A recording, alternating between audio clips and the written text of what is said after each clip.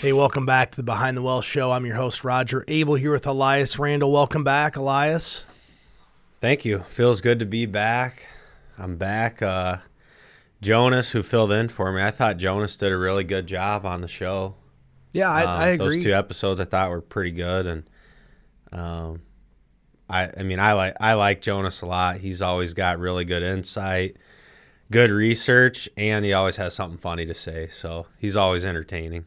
Yeah, Jonas has been on our local radio show for, 13 years. And here's the one thing I'll say about Jonas. He's always very prepared when he shows up to do a show. And you made a comment, I think it was 2 shows ago, about Jonas's first show. And I don't know if the listeners actually, or I should say the watchers, the listeners clearly didn't see this. But we do have a YouTube show. And on the YouTube, you saw Jonas bring out his cereal box of notes.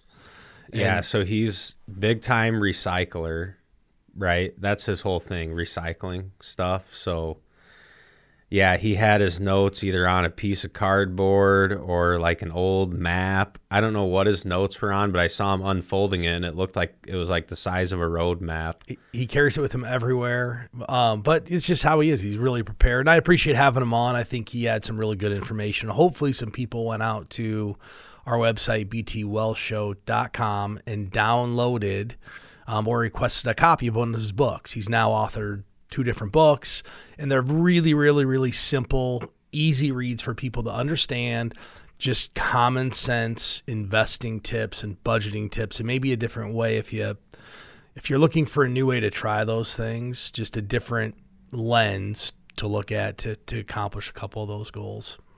We also talked on a past show about the effect of inflation on a lot of consumer goods, and Valentine's Day was a couple of days ago, and I went and verified some prices because I went Saturday night. My wife and I decided to go out. We always avoid the actual Valentine's Day dinners. Primarily just they're busy. We usually don't think the food's quite as good because they're serving so many people, and it's a limited menu. And my wife has a fairly particular menu that she'll eat. So we went to a place in Iowa City, St. Birch Tavern, I think is what it's called. It used to be the Atlas. I don't know if you're familiar with Iowa City, Eli.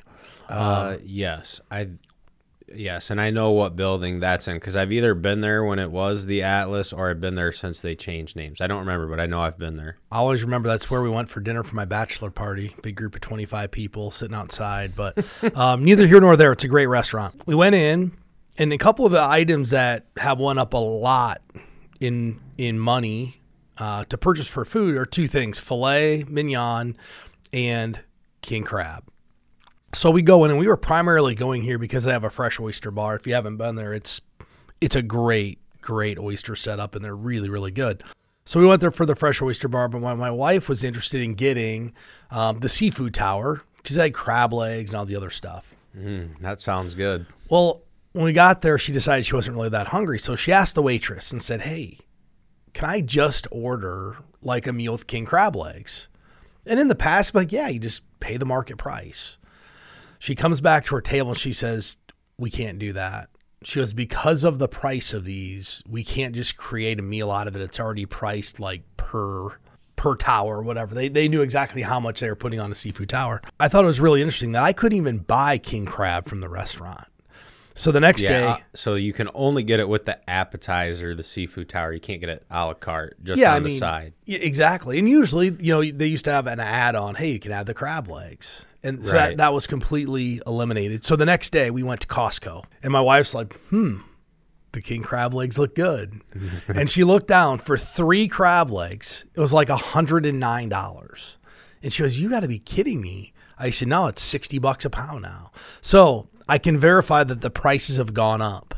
Yeah, well, and it's not just, so the king crab legs, that's like a higher end item. It's not just that. So we went out to eat, and someone in our group tried to, instead of getting French fries with their hamburger, we were at a local bar. Instead of getting French fries with their cheeseburger, they wanted onion rings. And the server goes, "We're only serving the onion rings as an appetizer because they're on a limited supply or they're too expensive right now." So it's, it can be But I was amazed by that. I'm like, how does that even happen just with onions? You know, king crab legs is kind of different. They're usually more expensive, but even down to the onion rings, you get told, no, you can only get it as an appetizer.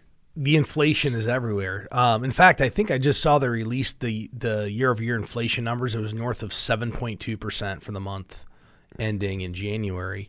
But It made me think about another thing. The Super Bowl was Sunday, and I haven't had a chicken wing for like, I don't know, a month and a half. So I'm craving chicken wings.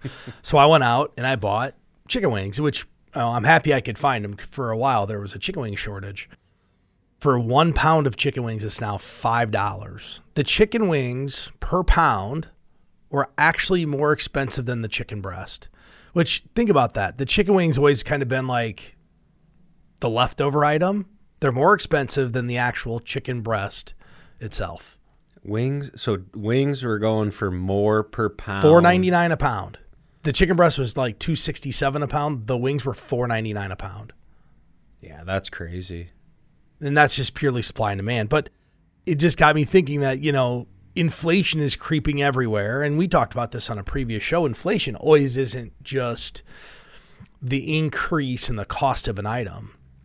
A lot of times what companies will do is they'll maintain the same cost. So let's just use a box of cereal. You know, that box of cereal, maybe it used to be 16 ounces for $2.99. Well, today, maybe it's 13 ounces for $2.99. So you didn't necessarily see the increase in cost, but there was a decrease in volume, which is exactly the same thing. And I've noticed personally, I feel like I'm going to the grocery store more, and I'm not like keeping track of how much is in the items I'm buying. But my guess is there's some reduced volume that's causing me to go to the store more frequently. Oh yeah, I'm sure. Yeah, your box of mac and cheese is still $2, but they're just giving you less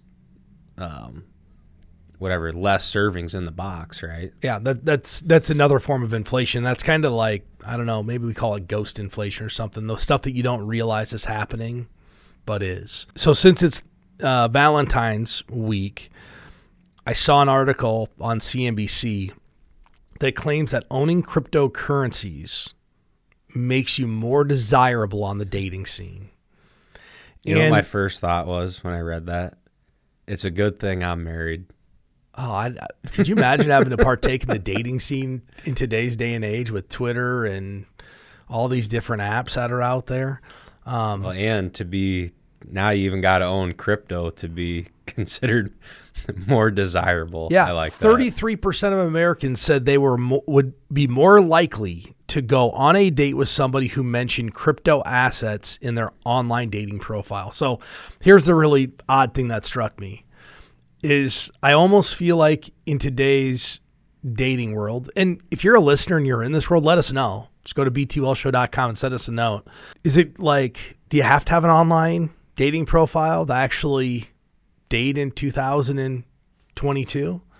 Because this is just says, hey, we expect somebody to have a crypto asset, mention crypto assets in their dating profile. Well, you probably almost do. I mean, I don't know. It's so speculative for me. It's been over 8 years since I was single or dated. So I'm so far removed. I have no idea, but I do know the single friends that I have, I do know other than socializing kind of the traditional ways, most of them have some sort of social media dating app, or I know they meet people online. I know it's almost everyone I know, it's part of their life now. Nearly 20% of singles would be interested in you romantically if you set an NFT as your profile picture on your social platform, found by a site called eToro. What's shocking is 2 years ago, nobody knew what an NFT was. And today you'd be found more romantic. They would be more romantically interested in you if your profile was a non-fungible token. What it makes me think about, because I start to think through why are these things happening? Is it a function of that crowd is just 35 and younger for the most part? And I don't know this, but maybe it's this crowd is dominated by people 35 and younger. And maybe it's not that they're more desirable. It's that they feel they have more in common with the person. There's a way now to express things you're interested in without just saying, well, I'm interested in horseback riding and golf and fishing, which is how the dating sites were done in the beginning. Now they're like, man, if they see a non-fungible token, like, oh, they're into technology, they're into crypto, they're into all the other things that maybe I'm into too. So I thought this was very, very, very interesting, this article.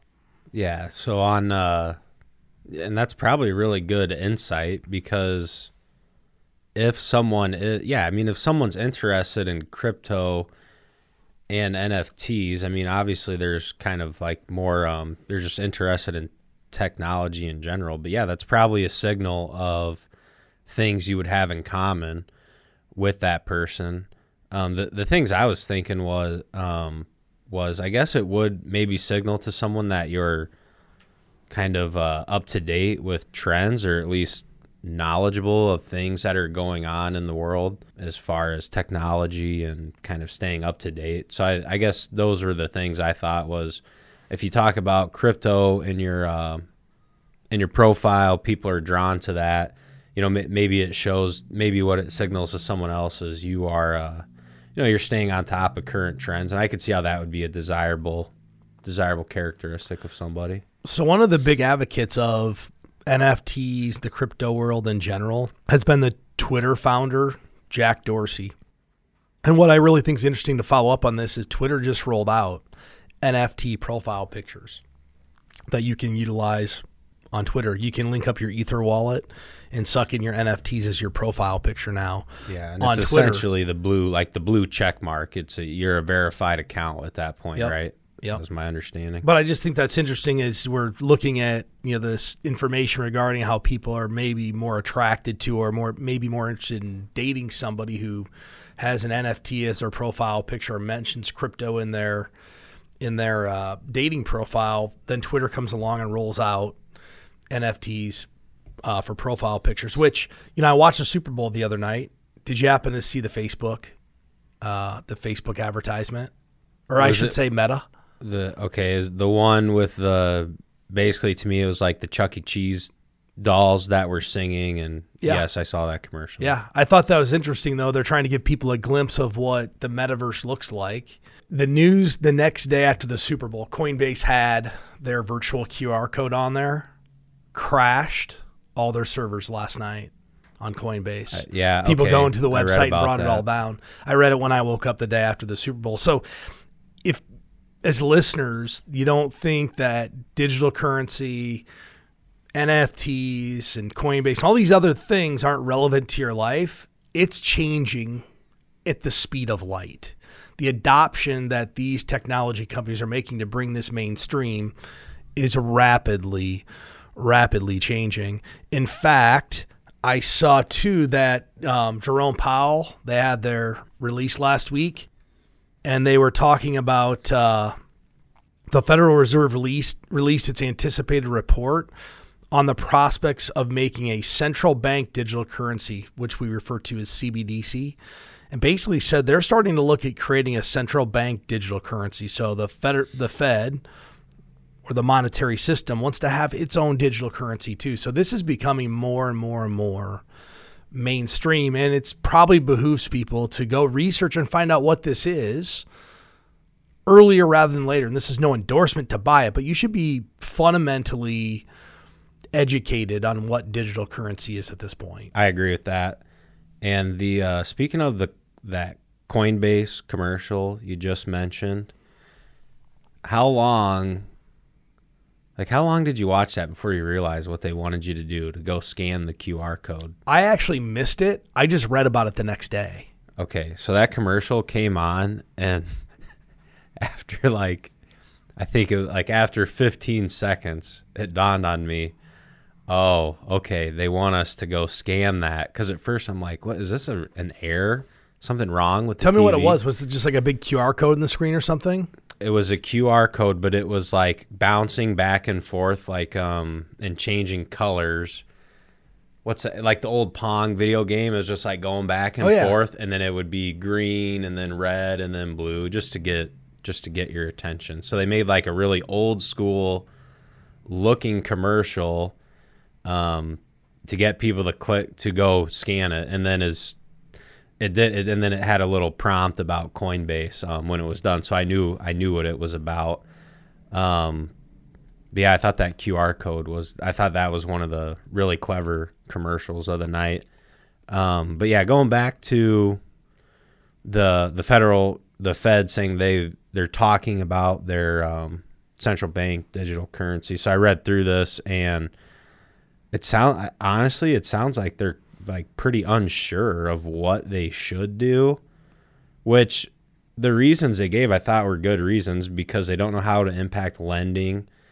And, that's a major concern for them, because their main goals are maximum employment and just like keeping inflation in check. So, one of their concerns they talked about was how it would affect the credit markets. And that was something I totally overlooked before. Anytime I thought about, well, what if our country just comes out with a digital currency? So I thought that was kind of interesting, but I mean, for now, they give a lot of information, but it sounds like they just don't know what they should do, and they don't know what they're going to do about it. I got another question for you about the Super Bowl. Okay. Did you like the halftime show?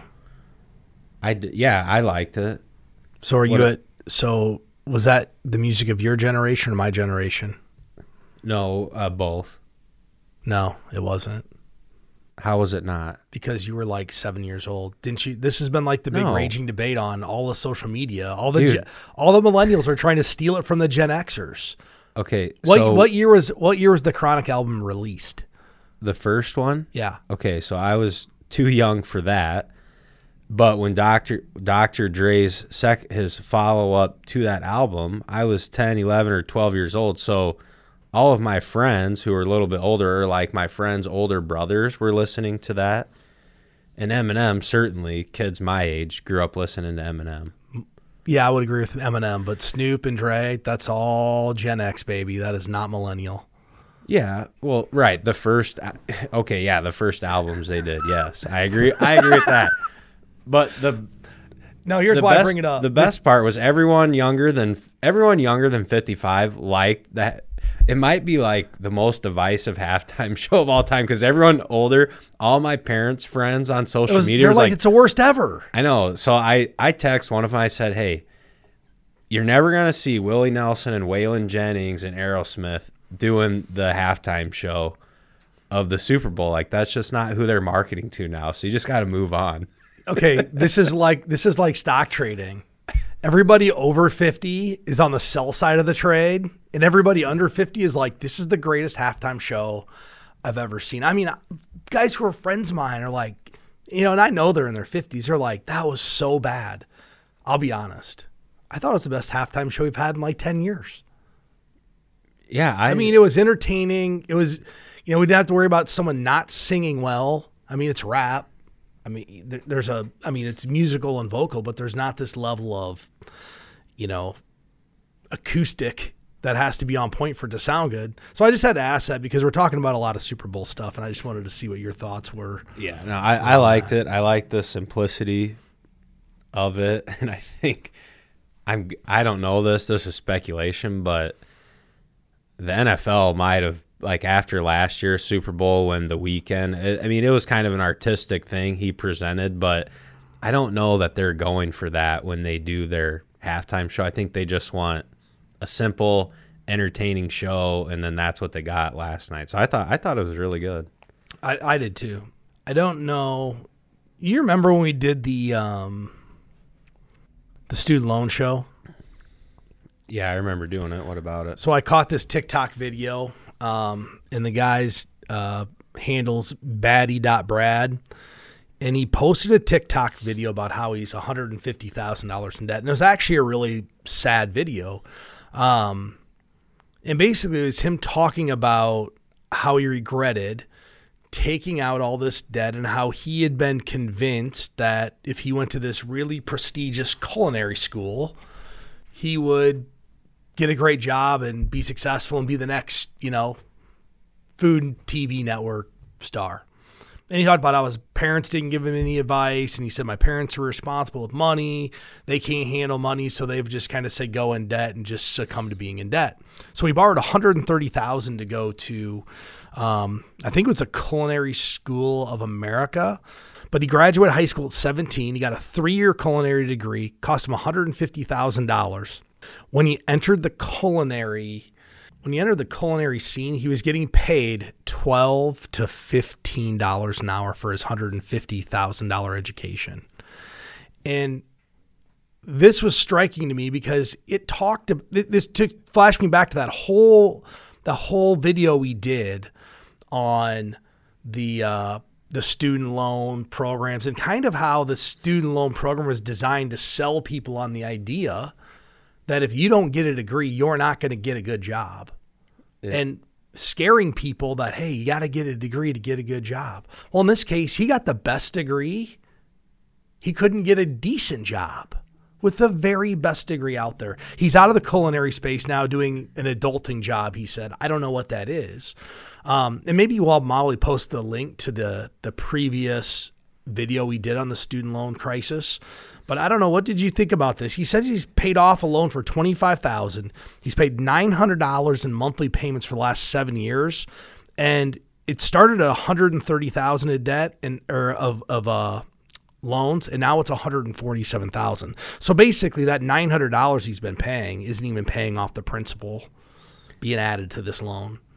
Right. And so this is to me the prime example of how this is ineffective pushing kids just into college. Because if you take out the financial aspect of what Brad did, he actually did exactly what you should do. He said he made a goal. I'm going to go to the best school so I can get a good job, because he was 17 and he didn't understand the financial consequences of it. So if you just strictly take that out, he was really doing the right things for himself. He didn't know what he was getting himself into. And, restaurants can only afford to pay the chefs or the cooks, however you look at it. They can only afford to pay them so much. So he could have reached his goals probably without as much student loan debt. So, I mean, I feel terrible for this guy because he really did all the right things. He set a goal. He achieved it. He set himself up terribly financially, but he did not at 17. He didn't understand, and now he just has to carry the bag of that, and he didn't have all the information when he made the decision. Well, right. He didn't have all the information, so maybe shame on him for not researching it. But the problem becomes, and I've seen this happen with people who get MBAs, doctorate degrees, but aren't they don't practice medicine.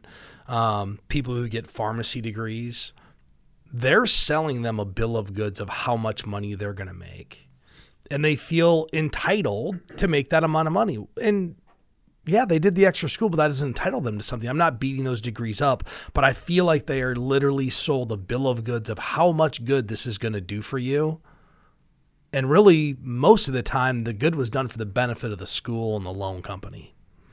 And I'm not anti-student loans, just you got to know what you're getting into. And to spend $130,000 to get a culinary degree, someone should have said, hey, look, you're probably not going to be the Food Network star. You're going to be a chef in a kitchen making $50,000 or whatever it is. I don't even know. I don't think he was even making that. But what's interesting, there were even more comments. People started piling on. One guy said, I have $325,000 in debt, making $35,000 a year. Decided to get my master's degree. Biggest ripoff ever.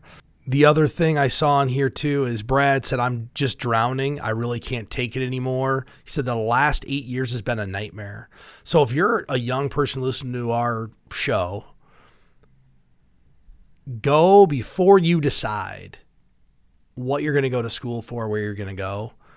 Have an end game in mind before you just start spending all of this money on college. And the end game isn't just I want to be a chef, and if I get the best degree, I'll have the best job. That's not the end game. Let's figure out what the average is for the industry sector you're going into, and let's not assume we're at the upper echelon. You can shoot for that, but I'll guarantee you if his parents would have said, hey, look, the average wage for a food service worker is $12 to $15 an hour, and they pencil out a little bit of math, there's no way they would have sent him here to do this, to take $130,000 of debt. Would have been one thing if mom and dad were footing the bill and this is what he wanted to do and they walked out with no debt. But there's no way a financially conscious person is going to say, yep, the average hourly wage is $15 and you should borrow $130,000 to get there. Yeah, that just doesn't make sense at all. And, you know, there's probably from 17 to 20, he probably learned, I'm sure, a lot more about being a chef going to school. But as far as like hands-on training and working in the trade, from 17 to 20, he probably could have just worked somewhere and learned as much that's relevant to the day-to-day aspects of that job. You're probably not going to have as much knowledge of being a chef, but I'm sure there's a better way, going to work somewhere and then maybe finding like some sort of a apprenticeship under a chef, or even if they don't call it an apprenticeship, but then work at a restaurant that you know has a reputable chef and learn from them. But again, he just, you know, he was 17 years old, and plenty of people make incorrect decisions when they're 17. It's just part of life. Here's the best statement. Here's one of the best responses. Quote, can't rent a car until you're 25, but sign your life over in loans when you're 17 is just fine. By 20 years old, this guy was $130,000 in debt because this organization told him, if you get our degree, you're going to be wildly successful. All right. So I think that expectations of, you know, what these degrees can do, and I'm not bashing on education. I think education is important, but education doesn't have to always come from a higher learning institute. You can go to the library and get all the education you really need. One of the things that maybe the people with these degrees need to do is really make sure they have a realistic expectation of what the salary or income is for that job. And what made me think about this is I was on LinkedIn, and there's a post that kind of became, I guess, viral is what they call it. And it was from recruiter Mercedes Johnson. It said, I just offered a candidate $85,000 for a job that had a budget of $130,000. I offered her that because that's what she asked for. I personally don't have the bandwidth to give lessons on salary negotiation. Here's the lesson. Always ask for the salary you want or deserve, no matter how large you think it might be. And it got me thinking, if someone came in and said, yep, I want this job and I want to get paid $75,000 or $85,000, and she's kind of getting, let me back up, she's getting beat up a little bit because they could have paid $130,000 and she gave it to her for $85,000. Well, if I said, hey, I want $35,000, I'd like to do this job for $35,000 or $85,000 or whatever it is, why do they have to pay me more? Right. Well, and I would want more info. I mean, I know this, the post went viral, but why did the candidate ask for that? Does that candidate think at their level of experience in whatever industry they're referring to that that's the reasonable salary? So well, I don't know. I feel like that's missing some information, because if if you could get paid in this scenario almost $50,000 more, you want to ask for $50,000 less than what you thought was like the expected salary. So there's one of two things here. One, they didn't research what the jobs actually paid, which is kind of what I said about that college thing, is research how much these jobs pay. Mm-hmm. Two, I think you hit it on the head. This candidate probably had never made more than $85,000 or $75,000. They're like, man, 85 would be awesome. Or they're coming from a job where they're making $85,000 and they had no benefits. And this job has full benefits and a 401k and a pension and paid for health insurance and all these other things that maybe you can't attribute just to the dollars. But the point of this is, if you really want something, you got to be able to ask what you're worth. You hear it all the time. If you're in sales, well, if you ask for $10,000 sales, guess what you get? $10,000 sales. Or if you're selling widgets that are $10,000, you're going to sell $10,000 widgets. If you ask for 50, you're going to get 50. So I thought this was interesting because she's really getting beat up over this, but it kind of goes in line with that whole college education theme. If you're getting the degree, you better know what the salary range is, so you make sure you can pay for that thing. And I thought that was good advice from this article, was the setting a salary range, taking into consideration all the different aspects, and then the quote in it was, I'd like to make between X and X per year. I think that's right there. I think that's good verbiage, and just something that's a good way to state what you would like to make, and then start negotiating with a potential employer. I've got a great story about this. Great story. So my wife, 10, 12 years ago, was interviewing for a job. And at the job, they asked, well, how much do you want to get paid? So she told them. She walks out of the building. On the way out, they're like, you're hired. Like, they tracked her down the parking lot, brought her back in, and hired her right on the spot. Now I told my wife, said, you didn't ask for enough money. That's what happened. And you know what? Sure enough, there were others in the same position who were getting paid significantly more. But she didn't know. She hadn't researched what the job really paid. She really was getting it for the benefits. That's the only reason she was getting it. She didn't research what it paid. It paid good. But I said, if you walked out of the interview and they tracked you down in the parking lot, you asked for too little. But you know what? My wife was happy with it, so it didn't really matter. Yeah, and it sounds like she really wanted the job because of the benefit package. So I'm sure when she threw out that number, that was like, yeah, that'd be great too. Yeah. She was thrilled. And the company was thrilled too. They thought, well, that's great for us. Yeah. So everyone won. Everybody won. You're right. So with that said, Eli, I'm really happy to have you back. I know we didn't talk about too much money-related stuff, but if anybody out there is looking for help with their financial plan, if you have a question you want us to answer, we'd be more than happy to do it. Go to btwellshow.com. We also have Jonas's books out of there available for download, and that's btwellshow.com. Thanks for listening. We'll look forward to next time. Securities and advisory services offered through LPL Financial, a registered investment advisor, member FINRA SIPC. The opinions voiced in this show are for general information only and are not intended to provide specific advice or recommendations for any individual. To determine which investments may be appropriate for you, consult with your attorney, accountant, and financial advisor or tax advisor prior to investing. All performance referenced is historical and is not a guarantee of future results.